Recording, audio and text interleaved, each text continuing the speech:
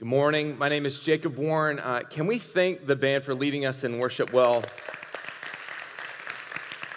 It's a number of new faces up here, guys leading in worship, stepping into leadership here at the church, being able to lead us in worship, and I'm just really grateful for them. Hopefully you are as well. If you're new with us here at Veritas Church, maybe on the way in you stopped by the Connect table and grabbed one of these.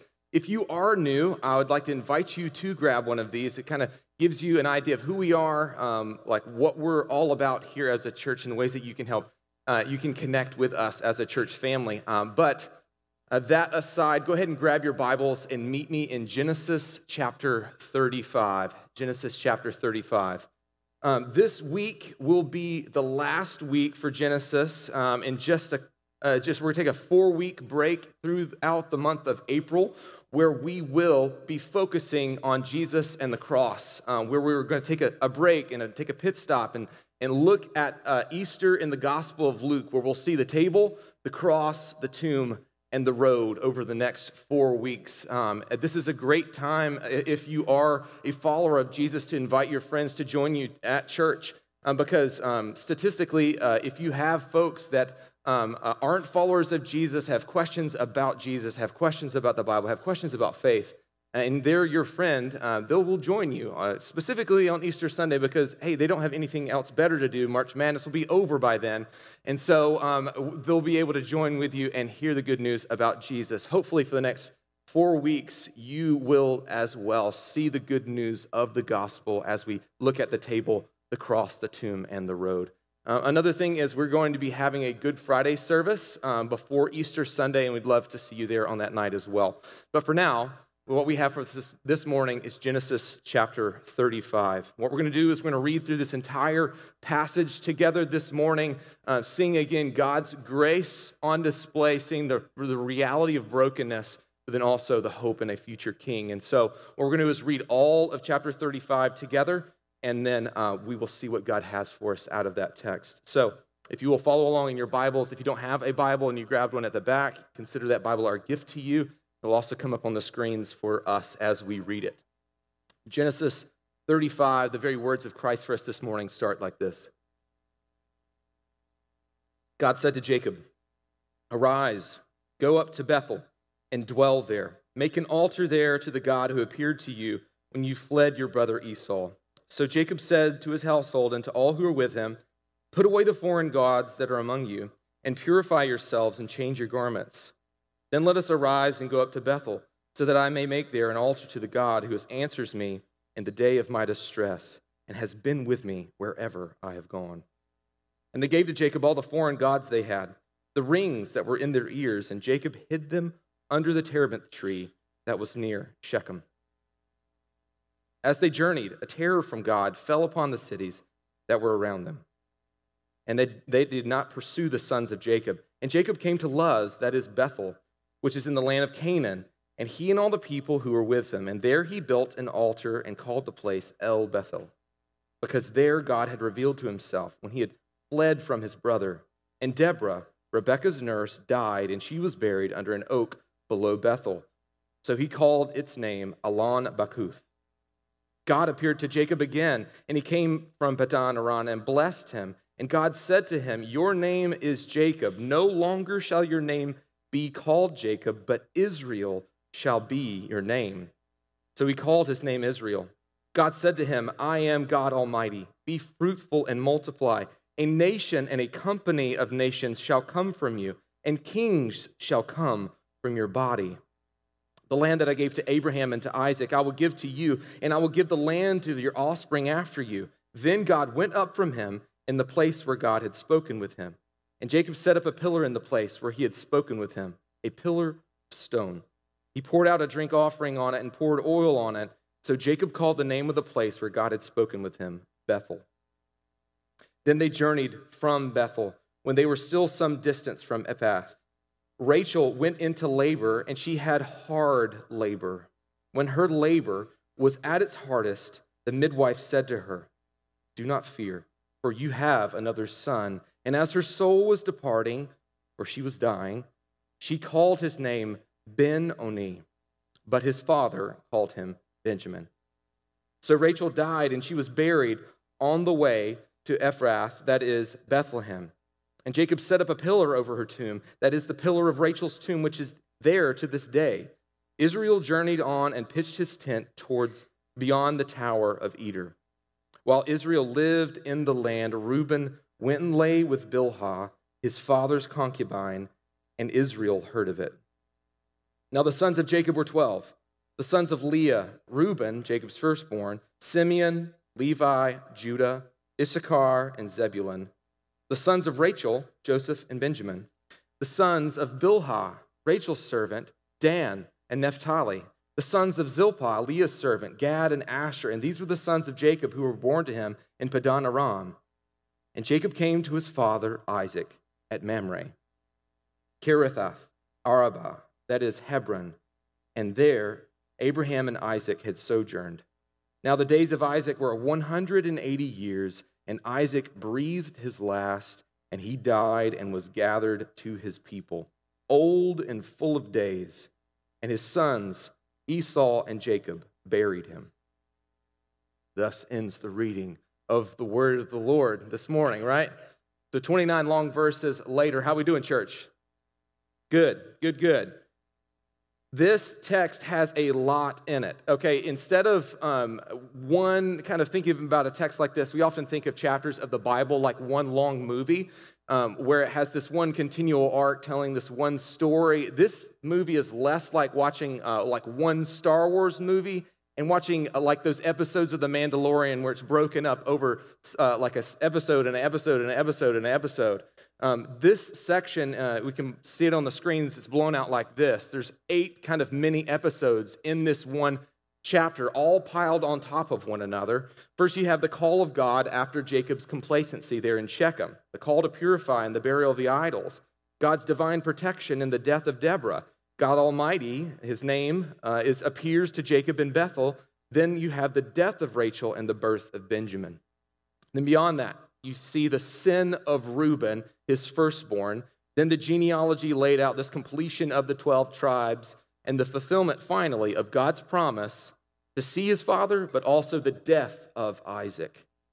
See, that's a lot of stuff, and we could dig into all of that. And if we had 6 hours, we'd break it out over all those episodes and watch them all together and break it all apart. But I think there's 3 main things that this text shows us that are that through line, and they're not surprising. They're not fancy. They're things that we've seen before. One, we see the grace of God, the reality of brokenness, but the hope of a future king. Let's dive in first with seeing what this text shows us about the grace of God.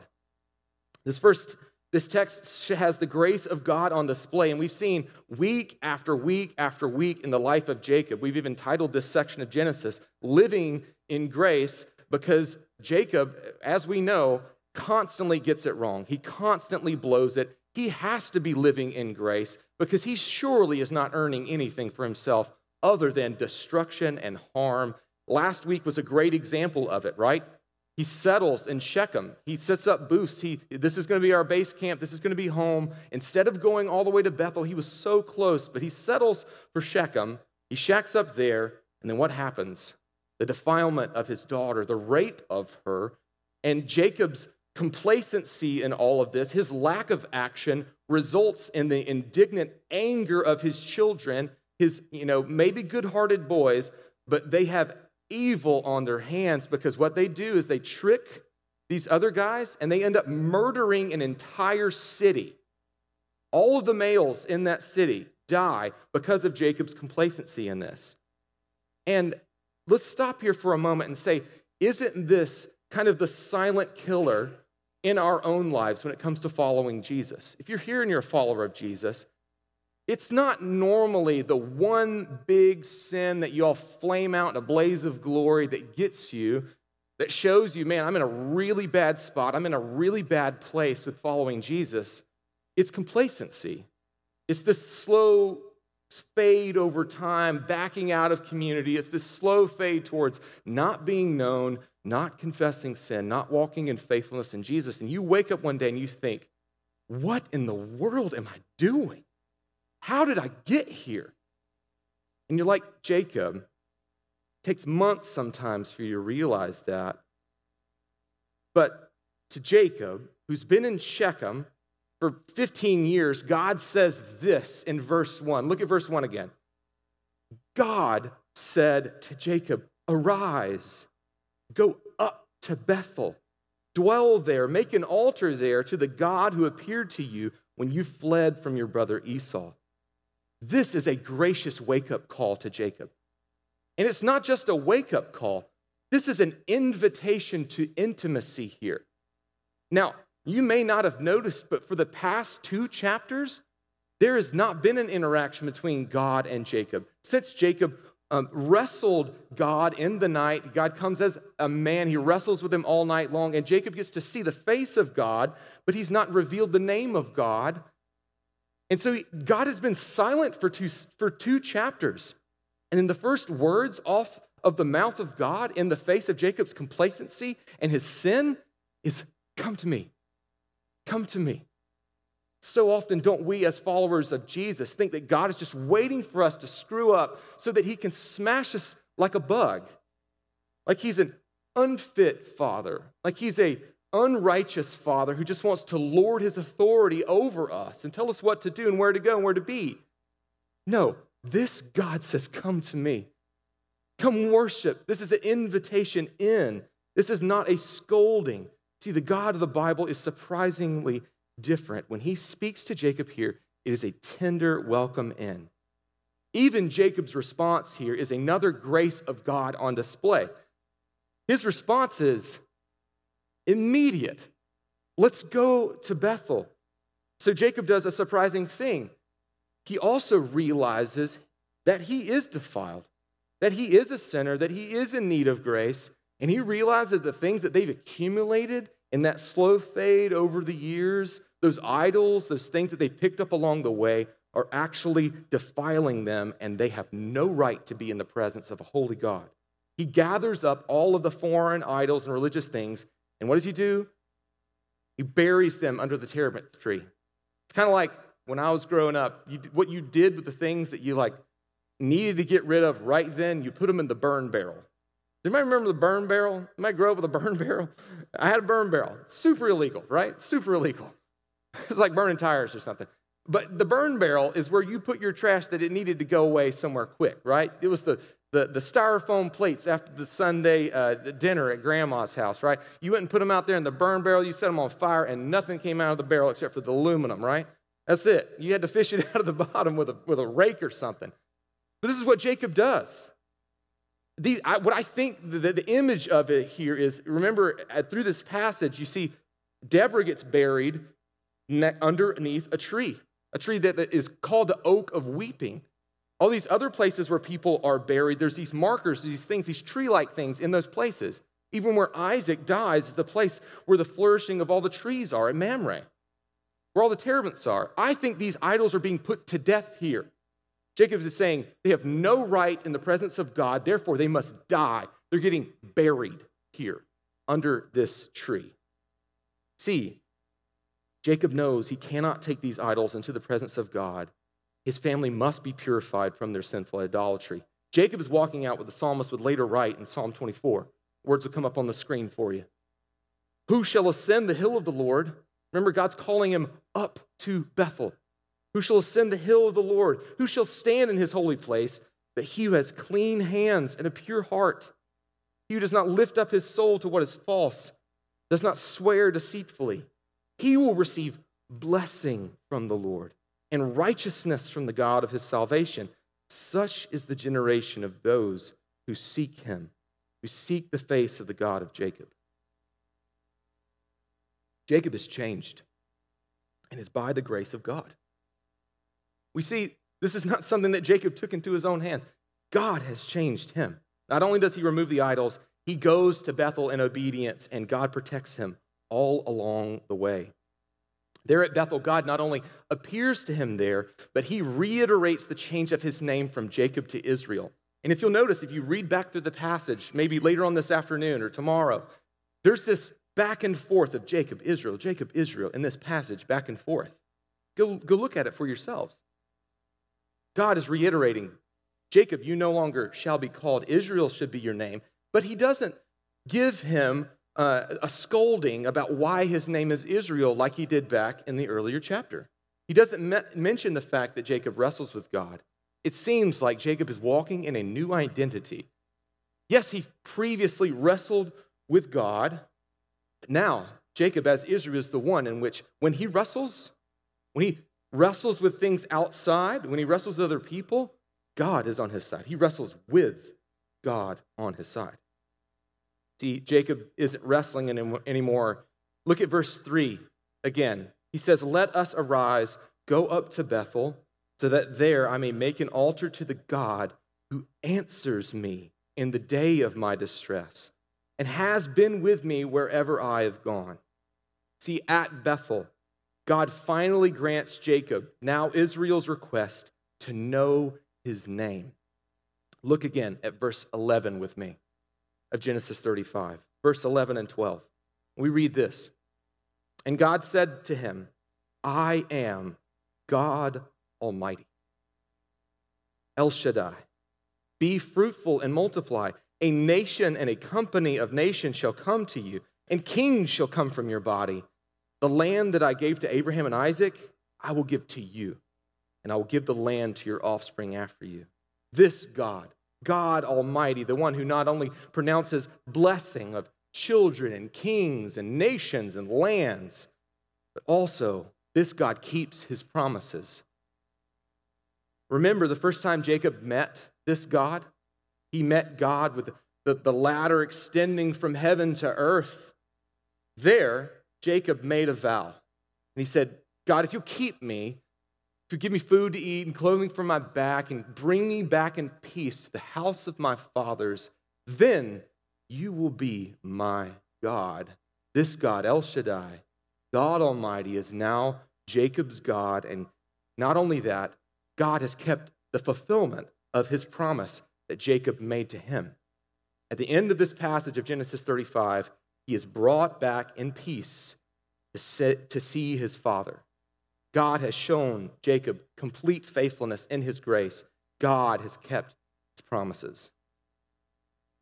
But although we see clearly the grace of God in display throughout this entire text and this whole chapter, this story is marked with the reality of brokenness, of sin, of pain, of loss, of death, of sexual perversion. These are sharp reminders.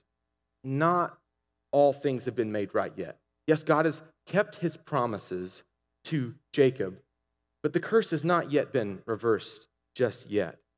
And this text forces us to see the reality of brokenness, both in Jacob's story, but also in our world. Let's see the reality of brokenness in three big things. Death as a constant reminder of the fall. We'll look at the sin of Reuben and then also the pain of childbirth. Let's start with death. Death marks this entire story. First, the death of Deborah, Rachel's nurse, a good family friend who'd been with them for a long time. Think about one of your best friends dying. That's what this would have been like. Then Jacob's beloved wife, Rachel, the one in whom he loved, she dies in childbirth near Bethlehem, this tragic portrait of death. And then finally, yes, he gets to see his father, but Isaac dies shortly thereafter.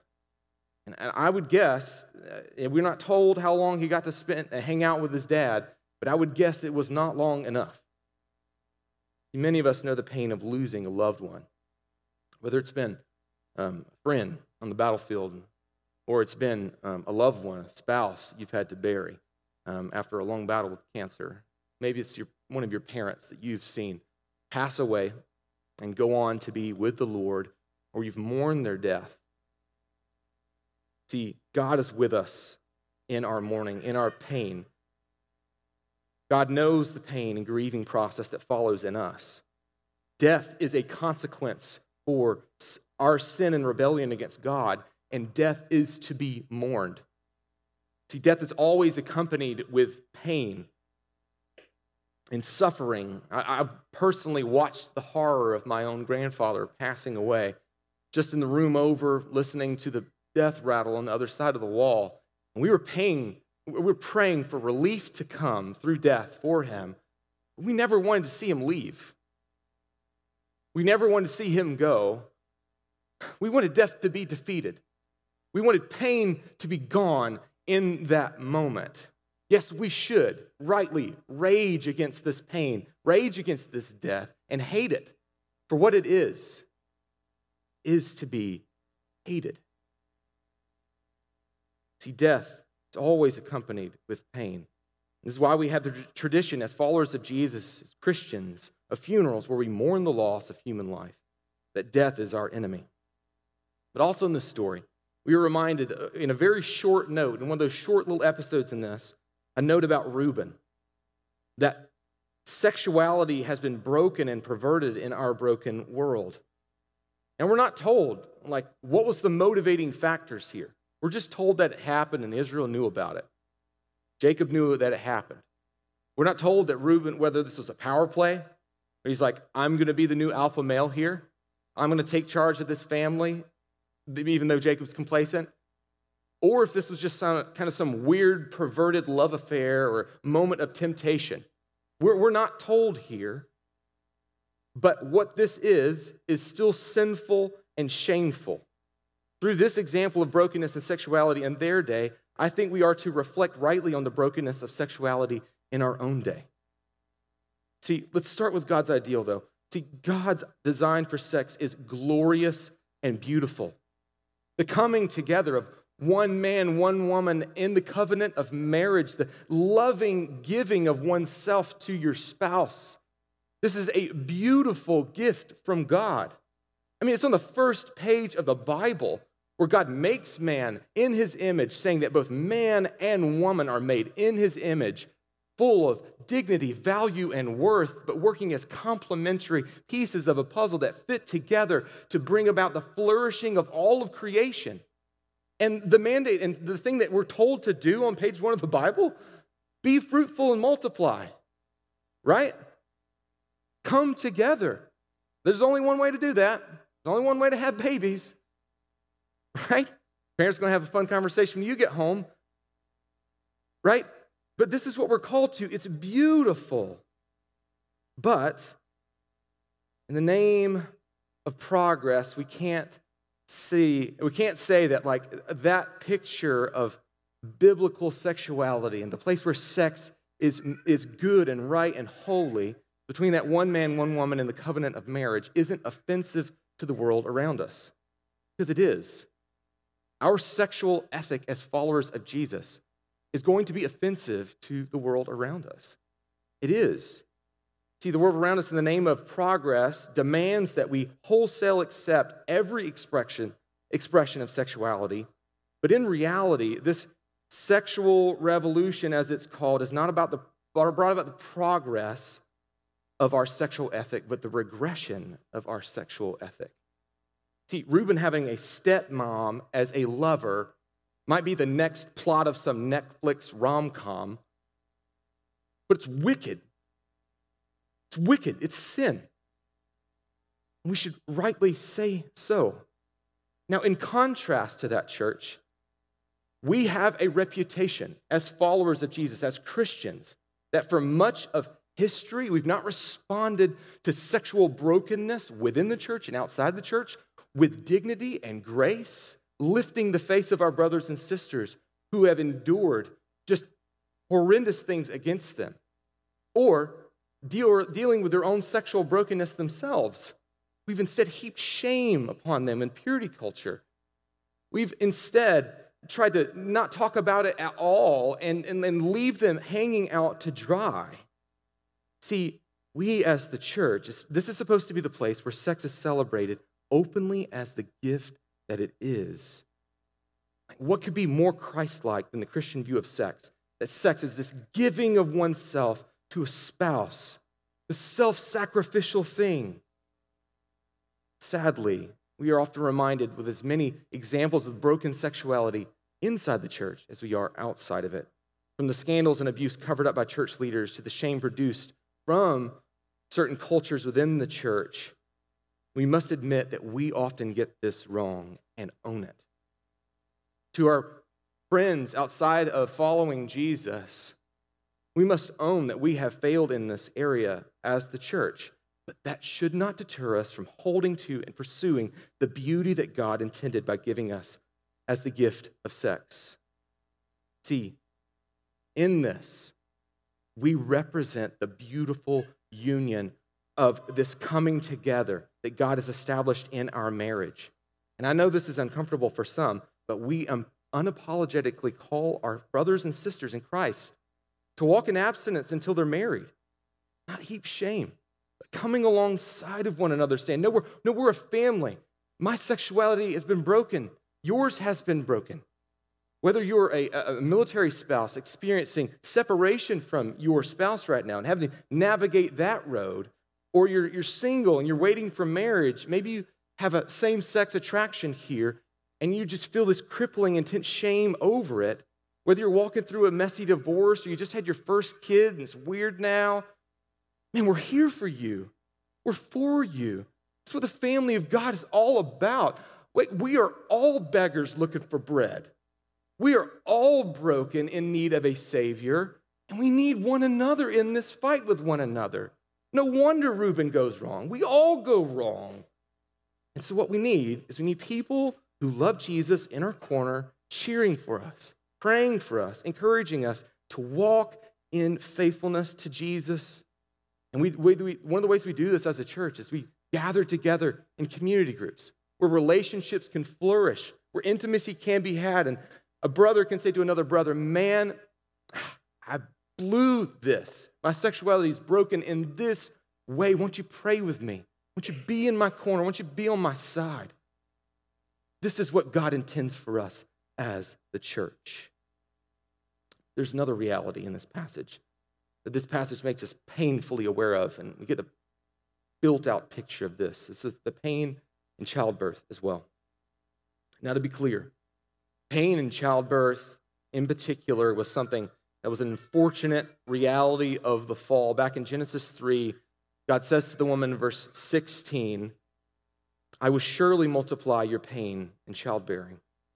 In pain you shall bring forth children. Your desire shall be contrary to your husband, but he shall rule over you. In light of these words, who has exemplified the consequences of sin, original sin, more than Rachel? She has certainly experienced a multiplication of pain in her quest to have children. Remember, chapters before this, the birth wars story between her and Leah, the relational strife that caused between them and Jacob and their entire family. There's been pain in childbearing. Also remember, she was barren for years. She had to watch these other women have children on her behalf while she sat, more than likely in tears, begging God for a child. Now, she's giving birth to her second child. It's going to literally kill her.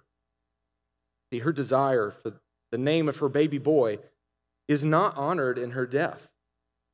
She wanted his name to be Ben-Oni, but Jacob rules over her and names the child Benjamin instead. Now, I know personally, some of you here in this room, this passage about Rachel and this particular scenario of her dying in childbirth, you have had a traumatic birth experience. You've experienced the pain of wondering whether or not you are going to die on that bed giving birth to your child, and know that I am sorry. I'm for you. We're for you as a church. That is, again, an unfortunate consequence of sin in this world. And at the end of a passage like this, I need you to know that nothing is wasted in the kingdom of God, especially our suffering. Especially our suffering.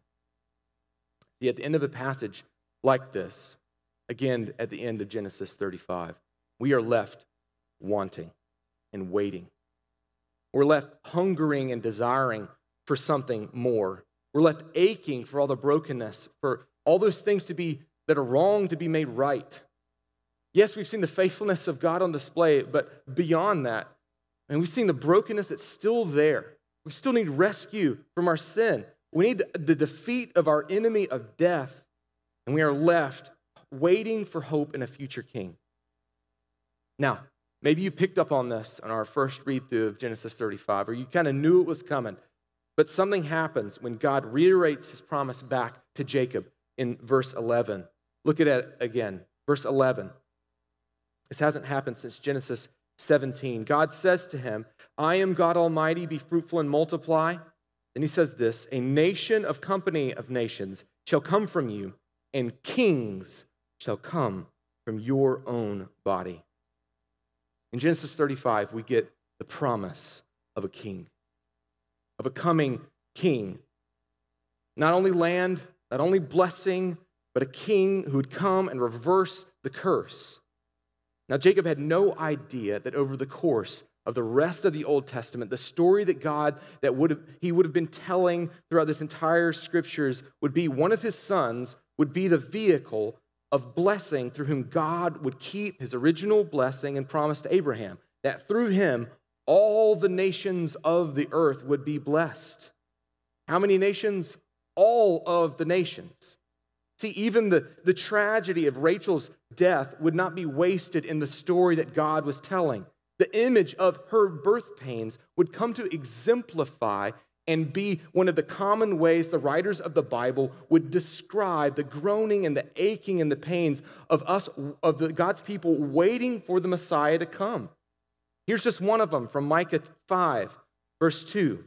But you, O Bethlehem, Ephrathah, you who are too little to be among the clans of Judah, from you shall come forth from me the one who's to be the ruler of Israel, whose coming forth is from old, from ancient days.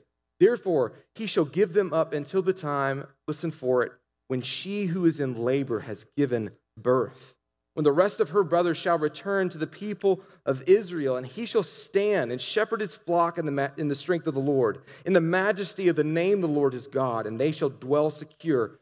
For now he shall be great. He shall be their prince. Church, did you pick up on all of that? The place where Rachel dies, Bethlehem, this is the place where the Messiah is coming from. This is where Jesus would be born. At the fulfillment of time, when she who was in labor has given birth, her brothers, all the nations, all of the peoples of Israel, shall all return, and he himself will be their shepherd. And they will be his flock, and he will rule them in peace. And this ruler won't just be any old ruler. This would not just be a Davidic king who would rule just the nations of Israel. His coming is from old, from ancient days. This is one who has always existed and who always will exist.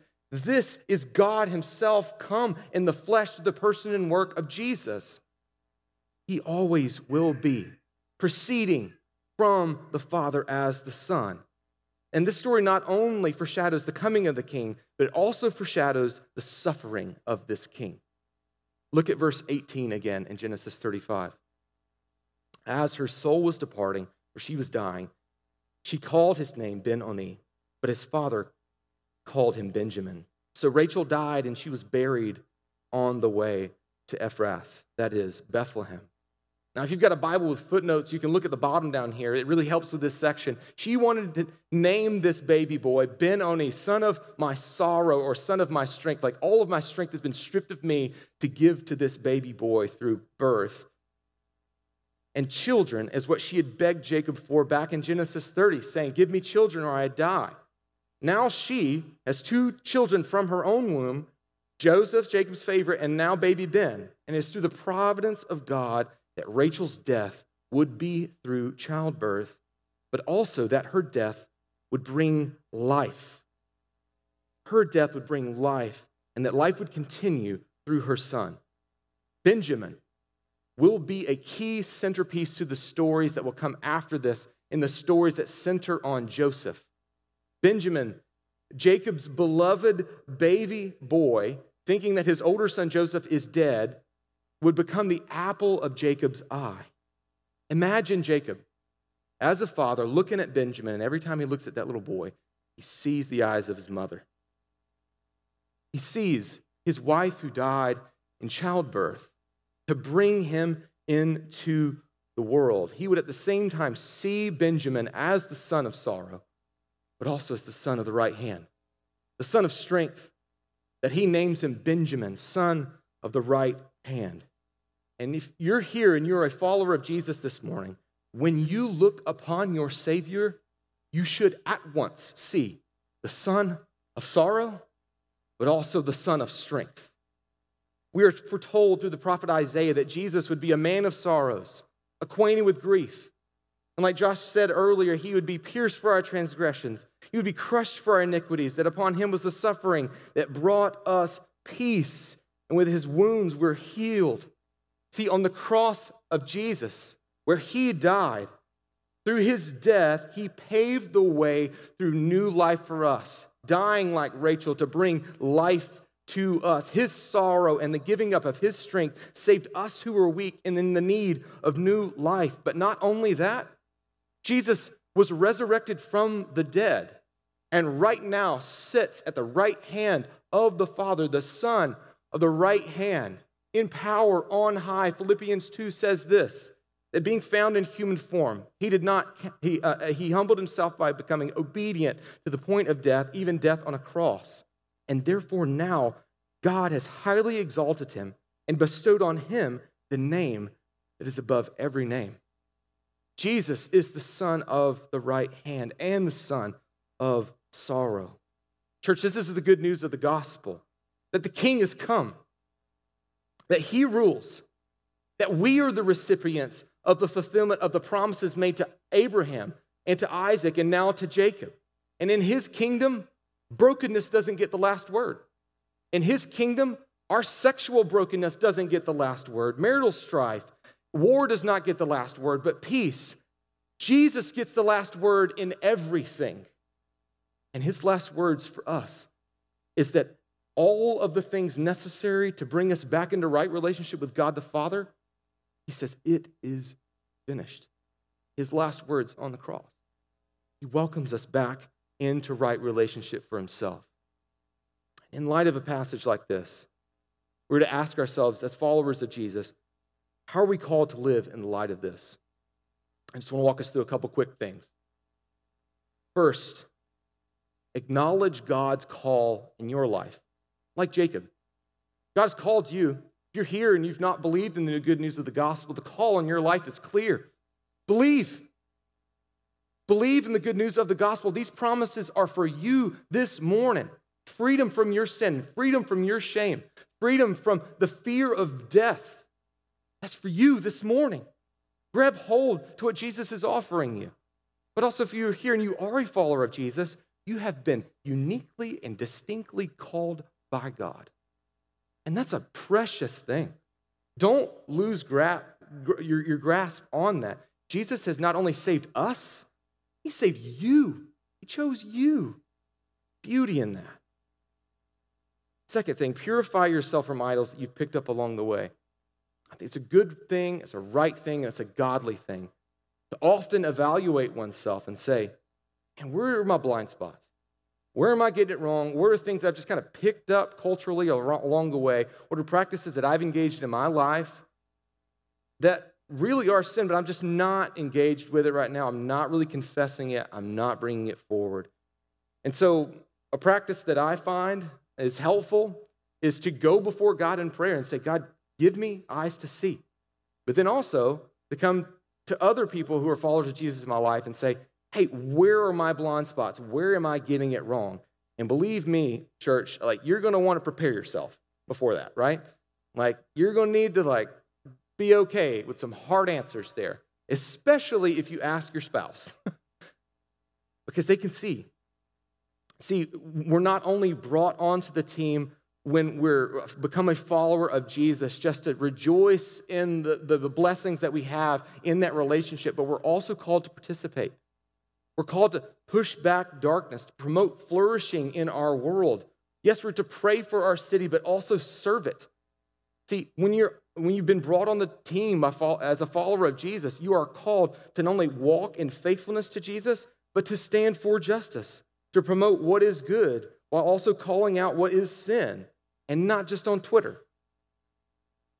See, instead of hating those who stand opposed to Jesus, and what the Bible says, Jesus calls us to embody a different way, to invite others into his loving rule, to love our neighbor and pray for those who would call us their enemies. And lastly, we're to live joyfully awaiting Jesus' return. I'm convinced that many of us don't live like Jesus is actually going to come back. We don't have that in our minds. We're just not thinking about it. It's like kind of an out of sight, out of mind thing. We just think, I'm working towards that, getting that 401k, just trying to get to retirement. Like my dad just retired a couple weeks ago. He's in a different season of life. And many of us are just trying to work towards the next end point, the next goal, the next thing in front of us. And we're really not living in the light of Jesus' imminent return. Like Jesus could come back at any moment, and we're to live in light of that. And that shouldn't produce a fear in us. It should produce joy in us. Hear what Paul says in Romans 8. For we know that the whole creation has been groaning together in pains of childbirth until now. Not only the creation, but we ourselves who have the first fruits of the Spirit. That's us, church. That's us. Groan inwardly as we wait eagerly for adoption as sons, redemption of our bodies. Paul's talking about the new heavens and the new earth here. He's talking about all the wrongs made right. Jesus' rule over everything forever made public because he will be here with us, and we will be with him. God will dwell with his people for eternity. It will be the flourishing of all of humankind like we've never seen before, because it's not like the garden, it's better than the garden. We're going to be brought in full, perfect communion with our God, and it's going to be better than anything we could ever imagine. That should fill us with joy. It should fill us with hope. We're not full of fear about our God. We are full of joy because Jesus has not only saved us, he's not only rescued us, but he's given us his Spirit. And we're called to live joyfully awaiting Jesus' soon return to make all things new. Church, let me pray that we would. God, I pray that this morning you would rejuvenate our joy in the fact that you are not only the King who has already come to take our place and to offer yourself as the sacrifice for sin in our place, but God, you are coming back again to make all things new. Yes, you have defeated death, are resurrecting from the grave, giving us the promise of eternal life. But God, in this life, may we joyfully await your return, knowing that you are going to completely vanquish death, knowing that you're going to completely right all of the wrongs within us, within our sin. And God, you're going to wipe away every tear from every eye. Pain will be no more. God, let the hope of that bright future drive us to joyful obedience in you. Drive us to joyful living alongside of other people that are at odds and at war, seemingly, with us as followers of Jesus. May we, Lord Jesus, love those who stand opposed to us. May we love and pour out kindness on those who would reject you, Lord Jesus, showing them that there is a better way of living, that there is this inward, indwelling Holy Spirit within us that makes the impossible possible within us. And God, may that produce not an arrogance in us, but a humility to act towards those who are far from you, Jesus, with a love, praying for their allegiance to you, Lord Jesus, and for their brokenness to be made right in you. Lord Jesus, may we acknowledge our own brokenness now as we come to the table. And pray this together in Jesus' name. Amen.